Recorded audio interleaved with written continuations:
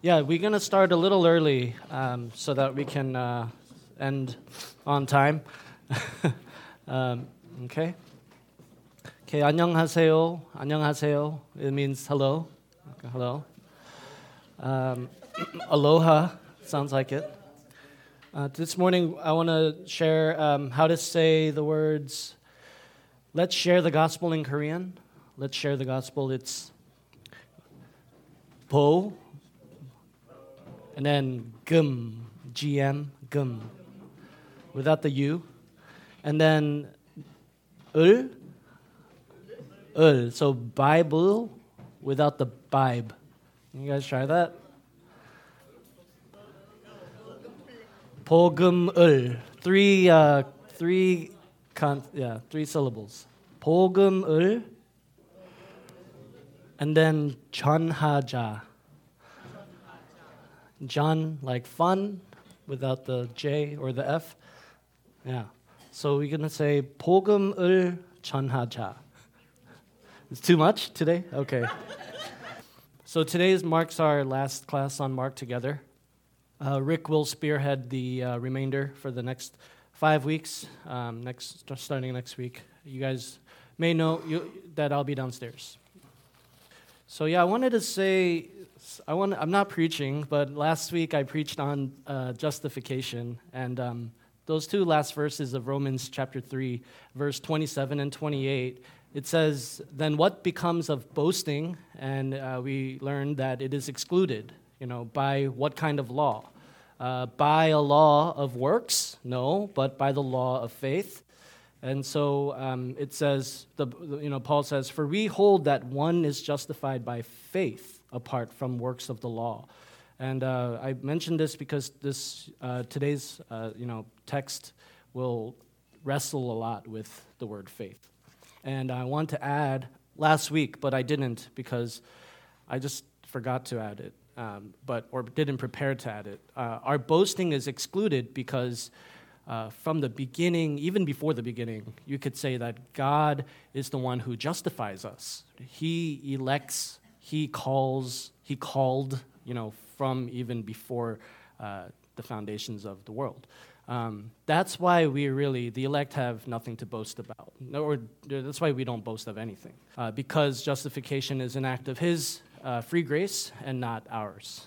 So today, with all that being said, I'm going to start today's lesson a bit differently. I'm not going to read out of my journals, but I'm going to share a story that illustrates what pertains to today's study of Mark chapters 4 and chapter 5. But before I do that, I will pray. Our gracious Father, we thank you for who you are. Lord, remind us this morning that we are sinners saved by grace, and it's by grace that we've been saved through faith, the gift of God.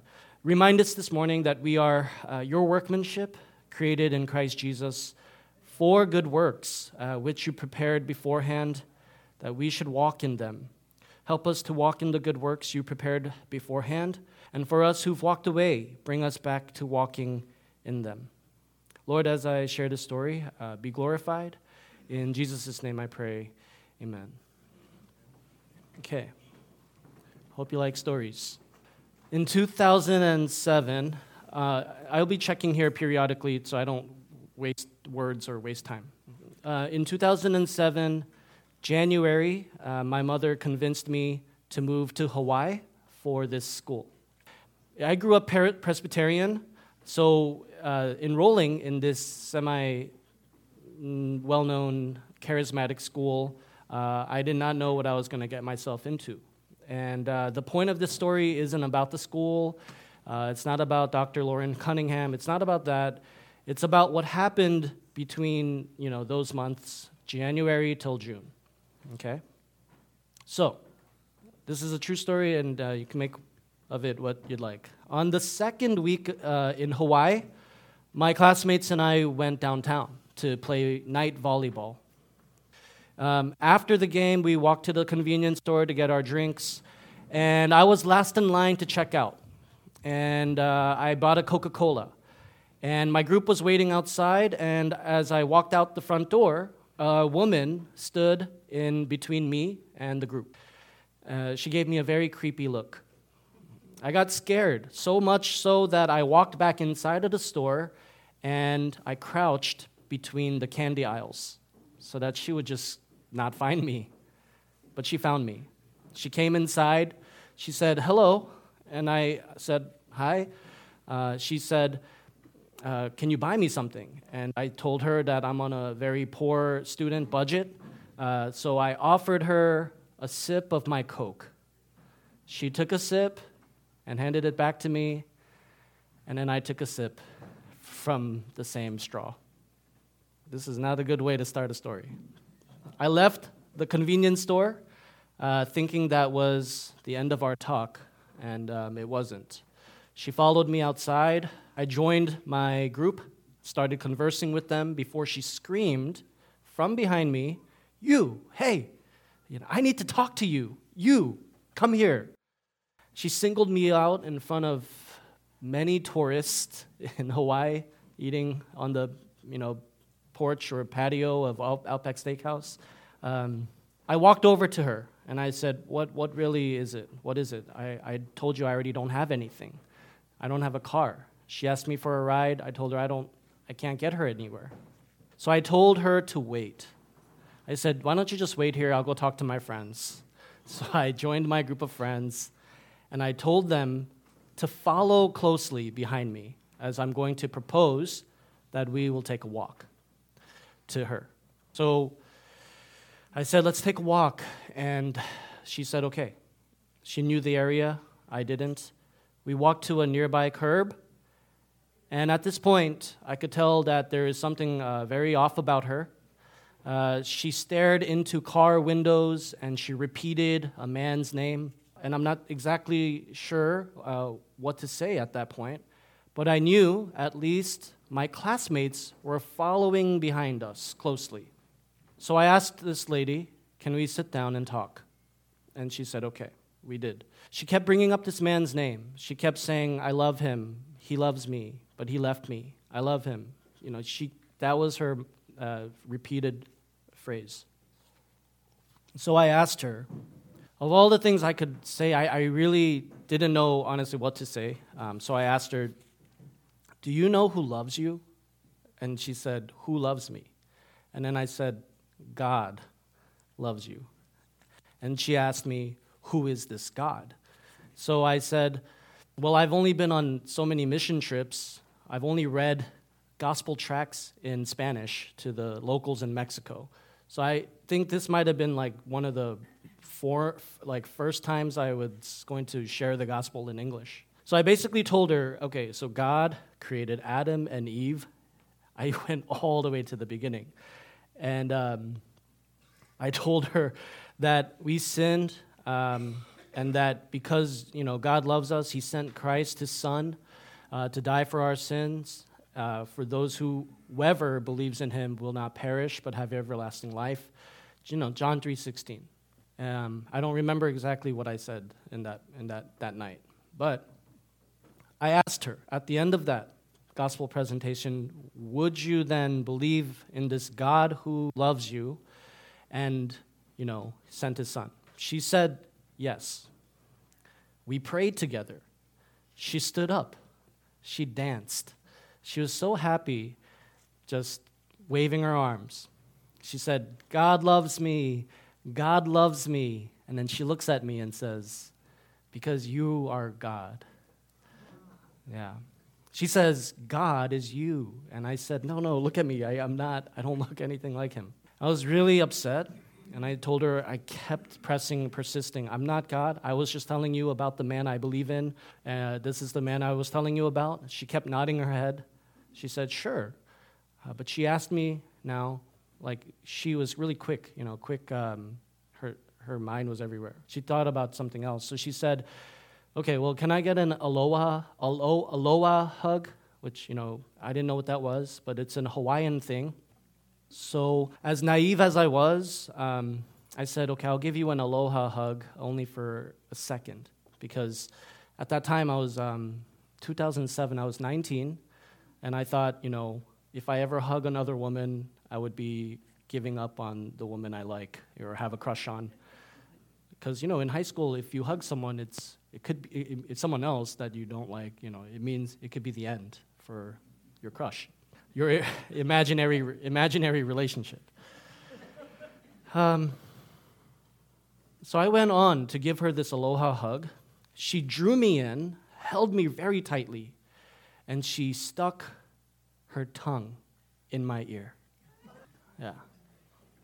I nudged her off of me. I was frustrated, and I asked her, why? Why'd you do that? And she didn't use any words. Rather, she took my hat off, my head. She dropped her sweater as if it was an exchange, and she ran away. A cop came out of the bushes. He said, hey, that man or that woman is an outcast of this town. Are you okay? And I said, yes. My friends also who were following closely, they saw everything. We walked home together, talked about it. And on the campus, I prayed for this woman's safety and that she understood the gospel that I shared with her. Last week, we talked about in Mark how gospel, it's a seed, right? The sower just scatters seeds. A week later, I went out on a walk, Sunday afternoon. Guess who I saw? We saw each other at a crosswalk, and I asked her, hey, where's my hat? And she looked around and pointed at a statue, saying that statue took the hat. We sat down on a park bench to chat. I learned that she's 31 years old, from Norway. Now, this is where she tells me her name. Her name is Chhia, C-H-I-A. Mm-hmm. I asked her, are you a member of a church? And she started to cry. She said, I really want to be a member of our church, a church. So I said, why don't you come to our campus worship service every Thursday? And I told her that I would meet you at the parking lot. I'll pick you up at 5:30. She said, okay. She said, if you don't come, something really bad is going to happen to me. So I didn't know what to make of that, but I said, I'll come pick you up. And as we were talking on the park bench, I noticed that her feet, her sandals, were all duct taped and really raggedy and beaten up. So, me just moving to Hawaii, I bought a brand new pair of sandals. So I gave her my sandals, and I walked home barefooted. Remember, no boasting, right? Boasting is excluded. And so that night, I was actually very happy that I got to run into her again. I shared this joy with my group leader. And I told him, and he said, hey, when you go meet her at 5:30, take a woman with you. You don't want to do this solo. I said, okay. So he's keeping me safe. On Thursday, we went downtown, but Chhia was not there at the designated spot. I thought something really bad did happen to her. I ran around everywhere to look for her, but she wasn't there. And so that night, I went back to campus and I prayed for just her to be alive. A couple of days passed. Now, on Saturday evening, a few days later, we're playing volleyball again in the middle of the game. I hear Chhia's voice. She says, Daniel, come up here, come up to the hill. My friends encouraged me, don't be afraid of her, and we'll go up with you. And I was just frustrated that this was happening again. We go upstairs or to the hill, and the men and women I go with introduce themselves. Chhia lowers her brim of her hat to avoid any eye contact with them. She had a cast on her leg, and I asked, how did you get that? And she said, I jumped off a ledge, got hurt. And near the end of the conversation, when all my friends leave, she takes off a ring, and she hands it to me. And she says, why don't you read the inside engraving? And so I look inside the inside engraving, and the 3 letters are ILD. Anyone want to take a wild guess on what that might stand for? Someone said it. I love Daniel. Yeah, she that's what she said. She said what Marty said. That's exactly right. She said, Daniel, this little titanium ring that I got, ILD engraved, it stands for I love Daniel. And I said, no, this gospel sharing thing is going way out of hand. She has called me God. Now she has gotten a ring. She stuck her her tongue in my ear. This is at the point I'm thinking maybe I should go home, to Virginia. I felt very awkward. I tried to change the subject. I said, "Where were you at 5:30 on Thursday?" She said, "I was here at the parking lot." And I said, "What time? 5:30?" She said, "Yeah, 5:30 a.m. You never specified whether I need to be here at 5:30 p.m. And I said, "Wow, she was right. She was sharp." And again, I'm more uncomfortable now. So I tell her I'm going to go back to campus. I walk home. As I'm walking home, one of the campus leaders approaches me, and he says, "Hey," so this is happening again, the policeman, and there's a common theme. She says, "Hey, I see you reaching out to that one woman. I know you guys just talk here and there, but you need to stop. She's really an outcast. She's just not safe. You just gotta stop." So I was very perplexed as a 19-year-old. I thought, men and women who walked with Christ for such a long time, right? Why are you telling me to stop, reaching out to, locals? Why stop engaging with who may be lost? And so he didn't explain because, I never asked. I was just asking in my head. Anyway, I was back on campus later that night, and two of my classmates knocked on my dorm and asked, "Let's go back downtown." I was like, no, I just got back from downtown. I don't want to go. And they said, "Why?" And I said, "Well, I don't want to run into Shai anymore." And they were laughing because they didn't know her. They didn't know the severity of annoyance, right, for me. They persuaded me. They said, "We'll protect you from her, man. Just come on, let's go downtown." I was so naive. I went downtown with them, and that night, hanging out with them, I didn't know exactly what their agenda was downtown, but shamefully, I stumbled with them. I sinned with them. So I didn't know that's what their plan was, but I went downtown and sinned with them. Now, as the night grew late, on our walk home on a dimly lit street, very dim, a woman with a stack of newspapers walking towards us. Who wants to take a guess on who that might be? I'm grabbing now the backs of my friends' jackets, and I'm like, this is really scary. And she says, they're like, "Get off of me, get off." Of course, it's Shai walking alongside us now, and she says, "Daniel, I want to talk to you about us. I want to talk to you about this God thing. I want to talk to you about the ring that I bought for you. I want to talk to you about how you're Korean, and I like Koreans." And I'm like, what is she saying? This is insanity. And I said, Shai, just please stop. We need to be going our way. We have a curfew. And this is where she asks, "All right, give me an aloha hug." And I said, "You remember last time what you did?" And she said, "I won't do that anymore." And I said, "Okay, 1 second. So I gave her a little pat. It wasn't even a Christian side hug. It was one of these, aloha hugs. And, at that point, I'm thinking, okay, this has happened so many times in 3 weeks. This is the night that I decided to give her my phone number. She had a little notepad and a Sharpie. I think she carried it around a lot. So I wrote my phone number and I said, "Call me if you need anything." Because I didn't want to listen to my campus leader. Not the first guy, but the second guy. He wasn't even my leader. He was just the guy on campus. So when we got back home, I was going through a hard time back on campus. My dorm mates slept very late because they were up praying for me.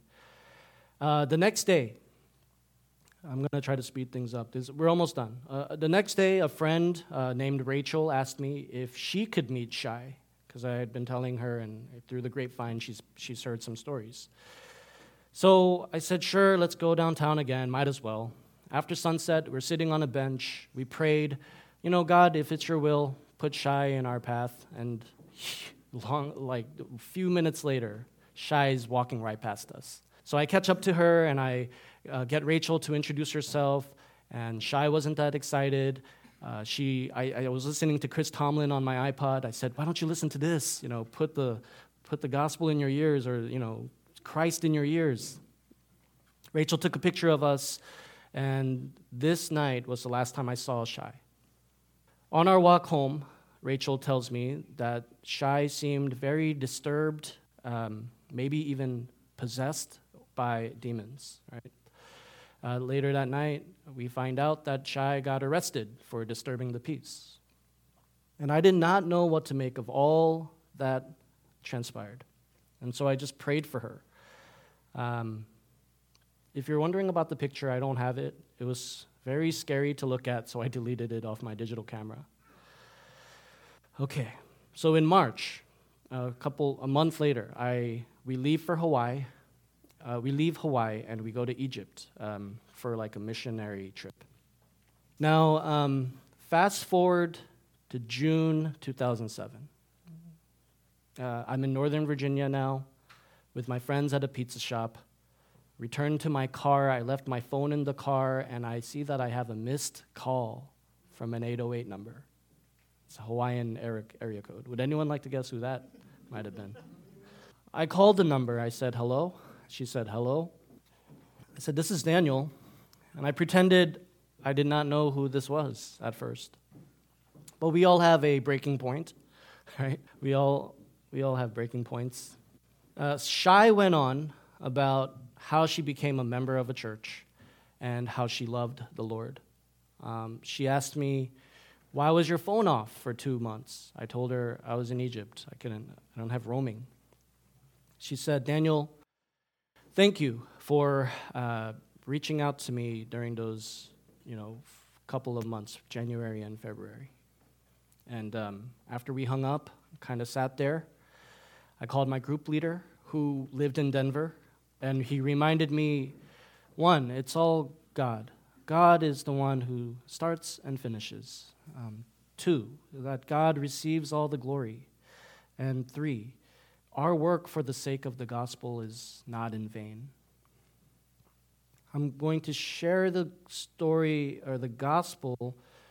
I wanted to share the gospel with an outcast or with locals, in theory.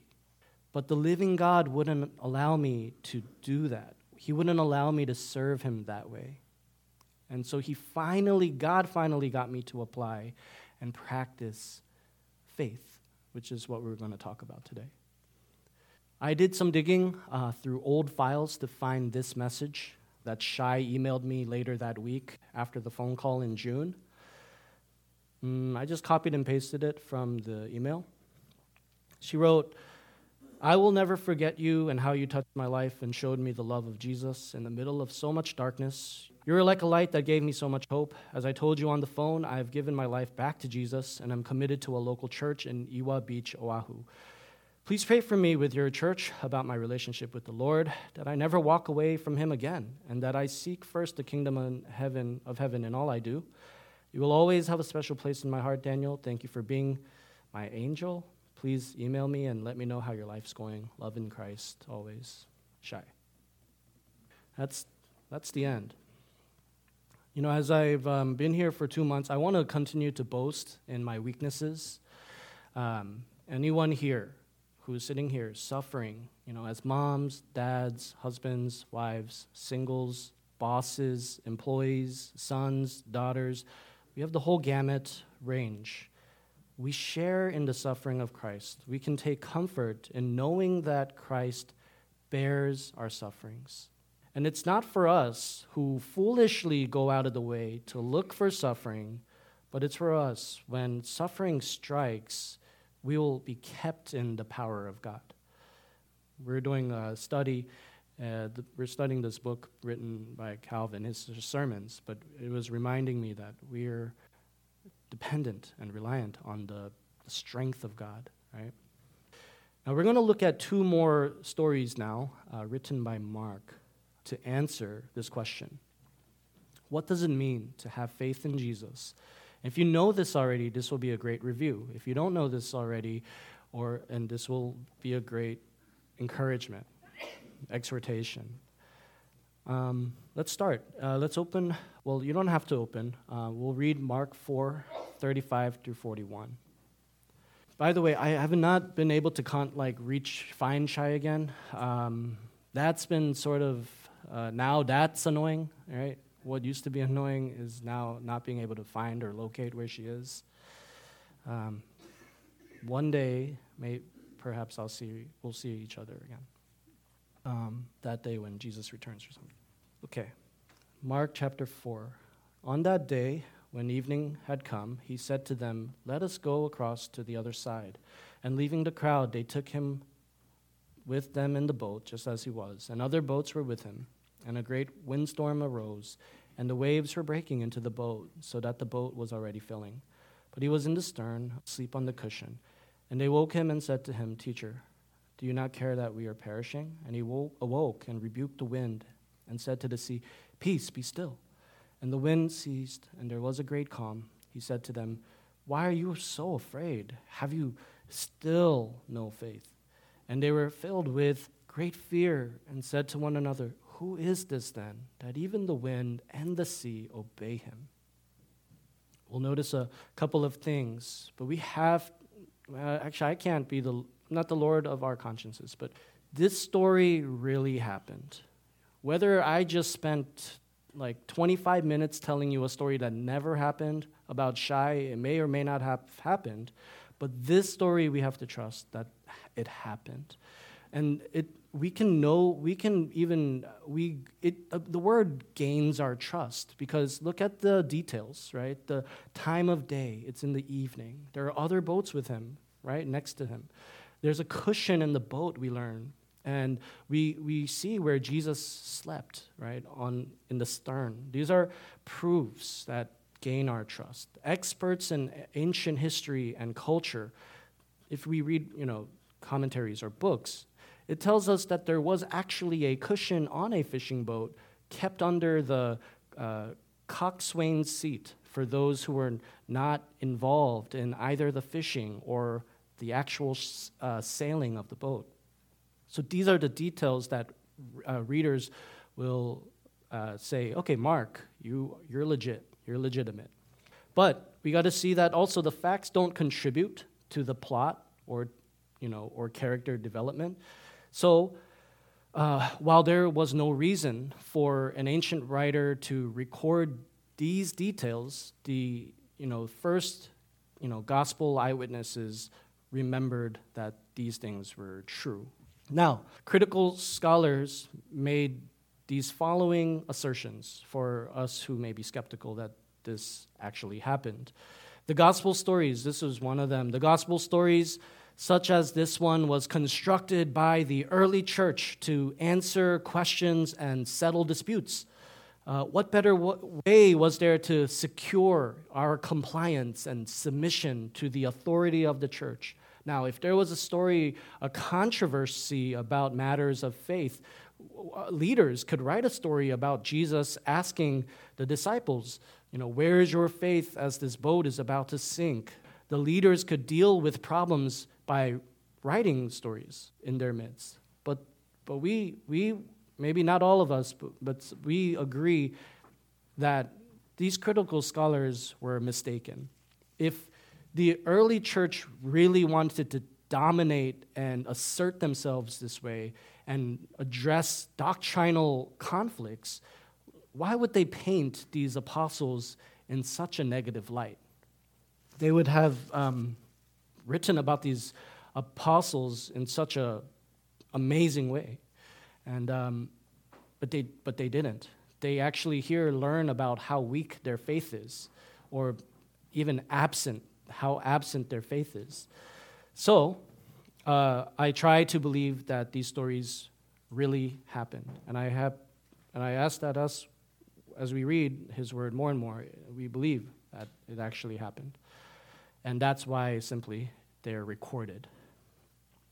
And I tell us this, our leaders this, we tell ourselves this, because when we believe in Christ, we need to know again that what we're reading is true, truth and true. That way, as the Word, gains our trust, we can see who Jesus is, and we can trust in Jesus. here in this scripture, in this pericope, we see that Jesus is quite human. So one thing we learn about Jesus is that he is exhausted from serving others. He is drained. On the other hand, Mark points us to the divinity of Jesus. As tired as Jesus is, he goes up on top of the boat and he stops a big hurricane with a single command. He stands up, rebukes the winds, entering from the cleft in the mountains. He says, "Peace, be still." He shows no sign of struggle. And he not only stops the wind, but he also calms the waves. Verse 39. He awoke and rebuked the wind and the sea. The waters and the winds became totally frozen. They tell them to be still. In other words, we can say that the wind died. The waves died. And Jesus' divinity is shown here as we can now trust in him to be sovereign and has power over creation. When we understand the humanity and the divinity of Jesus, that God condescended down to us, he voluntarily came down, took on the form of a human, we might rejoice, right? It pushes us to rejoice because Jesus truly represents us, right, as the wrath bearer.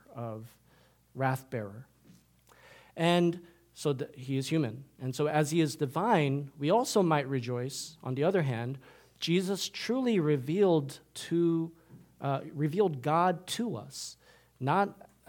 He didn't reveal some false idol to us. He revealed God to us by successfully victoring over the temptations of the devil. So we know that Jesus is all-powerful, even in situations that are, humanly speaking, hopeless. So, what about, now that we know about him, who Jesus is, now why do we trust in him? Well, we don't trust in him because he did all these things, right? Just like we don't trust in any man for just a list of inventory of facts or things, amazing things he did. So we trust him because, yes, he gives us a gift called faith. But we go back to that word in verse 40. Jesus said to them, "Why are you so afraid? Have you still no faith?" See, that word "still" appears again, but this is not, the winds and the waves are still. But Jesus is using this word "still" like, after all the things and all the miracles I've shown you, still? It's indicative of how Jesus, how much evidence the disciples have seen, and still we've seen his power, we've seen his goodwill, and still we are learning here something really important about faith. It's not simply us exercising the will. It has to, our faith has to be in something, someone we learn about and we become more and more familiar with. And so faith is built up by looking at the evidence. The Lord our God, we're called to love the Lord our God with all our minds. We study him, we study the word. And so there is some degree to it being a matter of our wills. But that question here, by him asking, "Have you still no faith?" indicates that Jesus is assuming that we, or the disciples, have something they should be doing and exercising continually.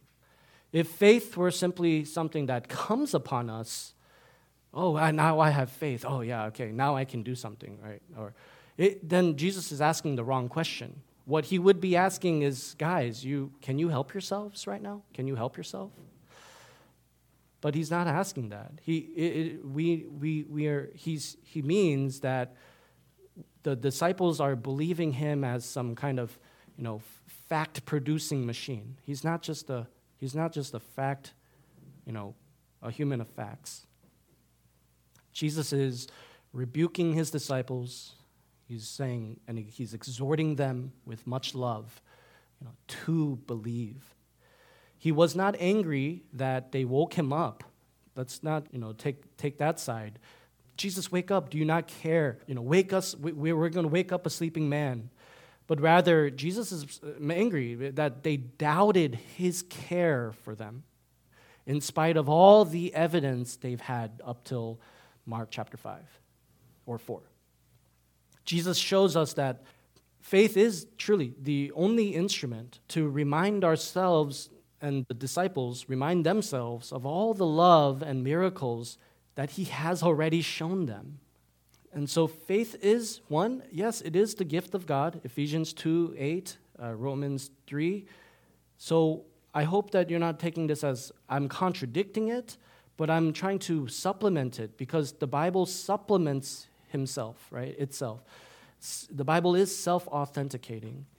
And so this is why when we exercise faith, we are just acting on what we know. That applies in all spheres of what we do. Faith or trust in Jesus is not a feeling or an impulse, because Jesus tells us to consider the lilies of the field, consider the birds of the air, and he then calls them out, "Oh, you of little faith." So I encourage us to stop and just think, and we deal with our questioning, with our fears, We got to question our fears, and we got to think through them. Why am I worried or fearful of blank? Yeah, I was thinking about this, how to make this, bring this to all saints. And I thought, when we hear many we hear people, our friends or family members saying that, they're such and such a good person. And some of us may get so agitated, and we tell them, we may even go as far as telling them, you're not a good person. You're totally depraved, right? We want to get to that first letter of tulip. Because we have thought through these doctrines, we can't help it because it's on the tip of our tongues. We've studied these doctrines. But have we studied the other doctrines? Don't throw pearls to pigs. Be as shrewd as snakes. Be as gentle as doves, right? Be as gentle as doves. Or speak with graciousness, seasoned with salt. Those are other doctrines we could also sink into and think about and add to our belt of, truth. So Jesus asked the disciples, "Why are you afraid?" He's asking, do you have enough reason for your fears and doubts? And so the winds and the waves, are they enough reason to fear and doubt? And he sounds mean, but he's not. He's saying to you and I, who are continually doubting him, which he's saying we are rarely thinking about the lilies of the field. And us who are doubtful are not thinking. Last point, faith is a matter of personal inclination towards Jesus. Now, the men wake Jesus up and ask him, "Teacher, do you not care? We are perishing." A few moments later, if we look at the question they ask in verse 41, "Who then is this, that even the wind and the sea obey him?" Do you not care that we're perishing? Who is this guy? Both questions, if we look carefully, lack faith in Jesus. Do you not care? He does. Who is this guy? This is a man we're called to trust. And this is why ultimately faith is a matter of being attracted to Jesus, inclined to trust him, that he does care that you're perishing. He does care. He will stop the winds and the waves.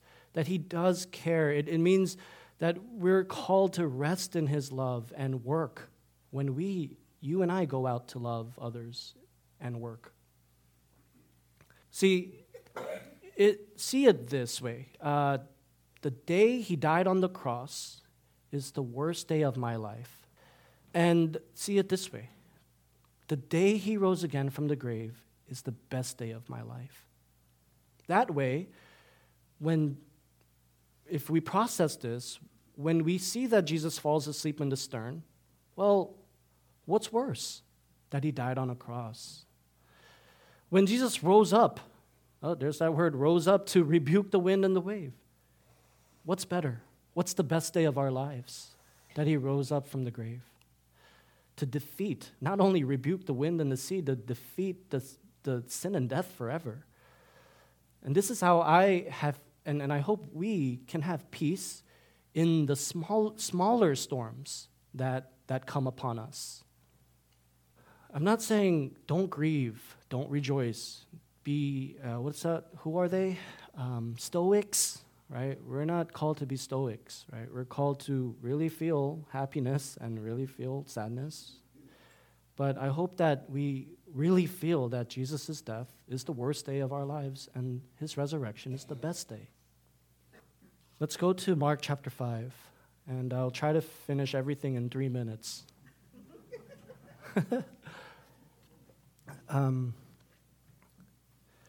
They came to the other side of the sea, to the country of the Gerasenes, and when Jesus had stepped out of the boat, he immediately met them there. There met him out of the tombs a man with an unclean spirit.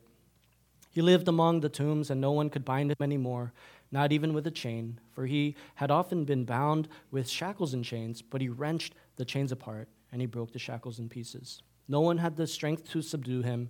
Night and day among the tombs and on the mountains, he was always crying out and cutting himself with the stones.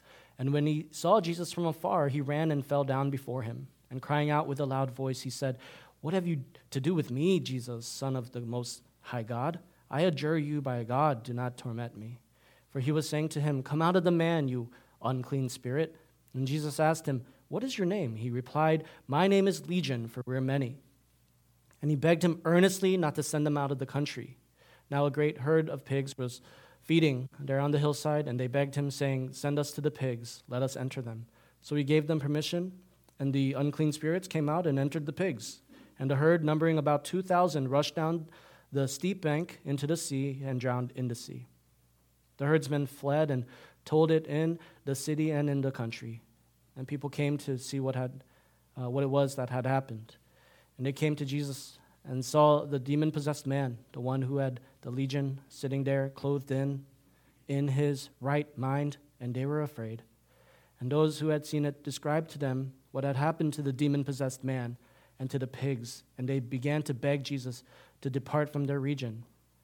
As he was getting into the boat, the man who had been possessed with demons begged him that he might be with him, and he did not permit, but said to him, "Go home to your friends and tell them how much the Lord has done for you, and how he has had mercy on you."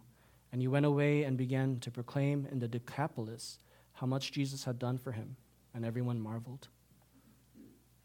One of the main reasons why I shared the story of Shai is this one. She was under the bondage of the demonic forces. Her soul was being provoked and bothered by them. Demons can accuse and tempt us as well. They can stir us and aggravate us. Evil spirits greatly magnify and complicate the sin in our hearts that we commit towards God.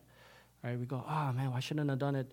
And we begin to condemn and others and ourselves too much. I'm saying we do self-condemn because we hate our sin, and we see in the scriptures here that good. Even though we do that, even though we may be provoked and bothered and annoyed, Jesus still has the authority to heal the darkest, troubled soul. Not only in the individual, but also in the corporate. Not only us American, but Americans, America. Not even or just the man, but the many. And so Jesus can handle the forces that enslave us. And so it's here that we might learn faith, going back to that word, is more than simply a person's obedience to his will, to God's will. Jesus comes. He gives us rules, yes, but he also comes as a liberator and a healer.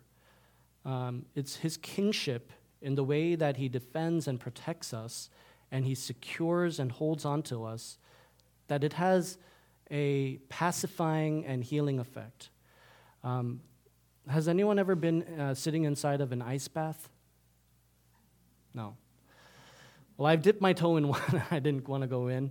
But for us, for all the athletes who do sit in ice baths, yes, the pain is healed, right, by all that sharp pain. The aching muscles of the whole body are relieved. And so we might be sitting right now, not in ice baths, but on these chairs, right, in a dry bath, right, being healed as we hear more and more about Jesus. In Mark chapter 5, verse 13, we see the divinity of Jesus again. It's the host of demons asking him for permission. So again, we see that Jesus is above all. This is another story, and last but not least, I exhort all of us to trust, to really trust in Jesus with our lives. I like that word, fiduciary, relationship. Faith in Jesus moves beyond knowing about him, and it moves from knowing about Jesus to living in the trusting that truth and accepting that truth as the basis for our lives. Okay, I have a lot of points to go through. If I may pick one to finish with, I'll just summarize this. Okay. The townspeople, so the demons, we learn in James, what do the demons do? They can confess that God is one. So for all of us here, we're qualified to be demons, right? If we're confessing that God is one. We're there, right? We're there now. I say this because the demons, what they won't do is they won't step out and they won't base their actions and life on the facts that consented to. Here's how I'll finish it. Whereas the demons could have asked Jesus, send us into yourself. Take us away, put us in you. They don't. They ask him to send us to the pigs. This man, this demoniac who's been healed, at the end says, let me go with you. So this is the man of faith here who wants to follow Christ. Secondly, we have the townspeople. They ask Jesus, they could have asked Jesus, stay in our town, teach us, feed us, hang out with us, but they don't. They don't want to be united to Christ because why? He is a powerful man. And what happens when a powerful man or a powerful boss comes into our lives? We lose control. See, the townspeople wanted to keep and maintain their control. And so they say, Jesus, depart. But what does this man do?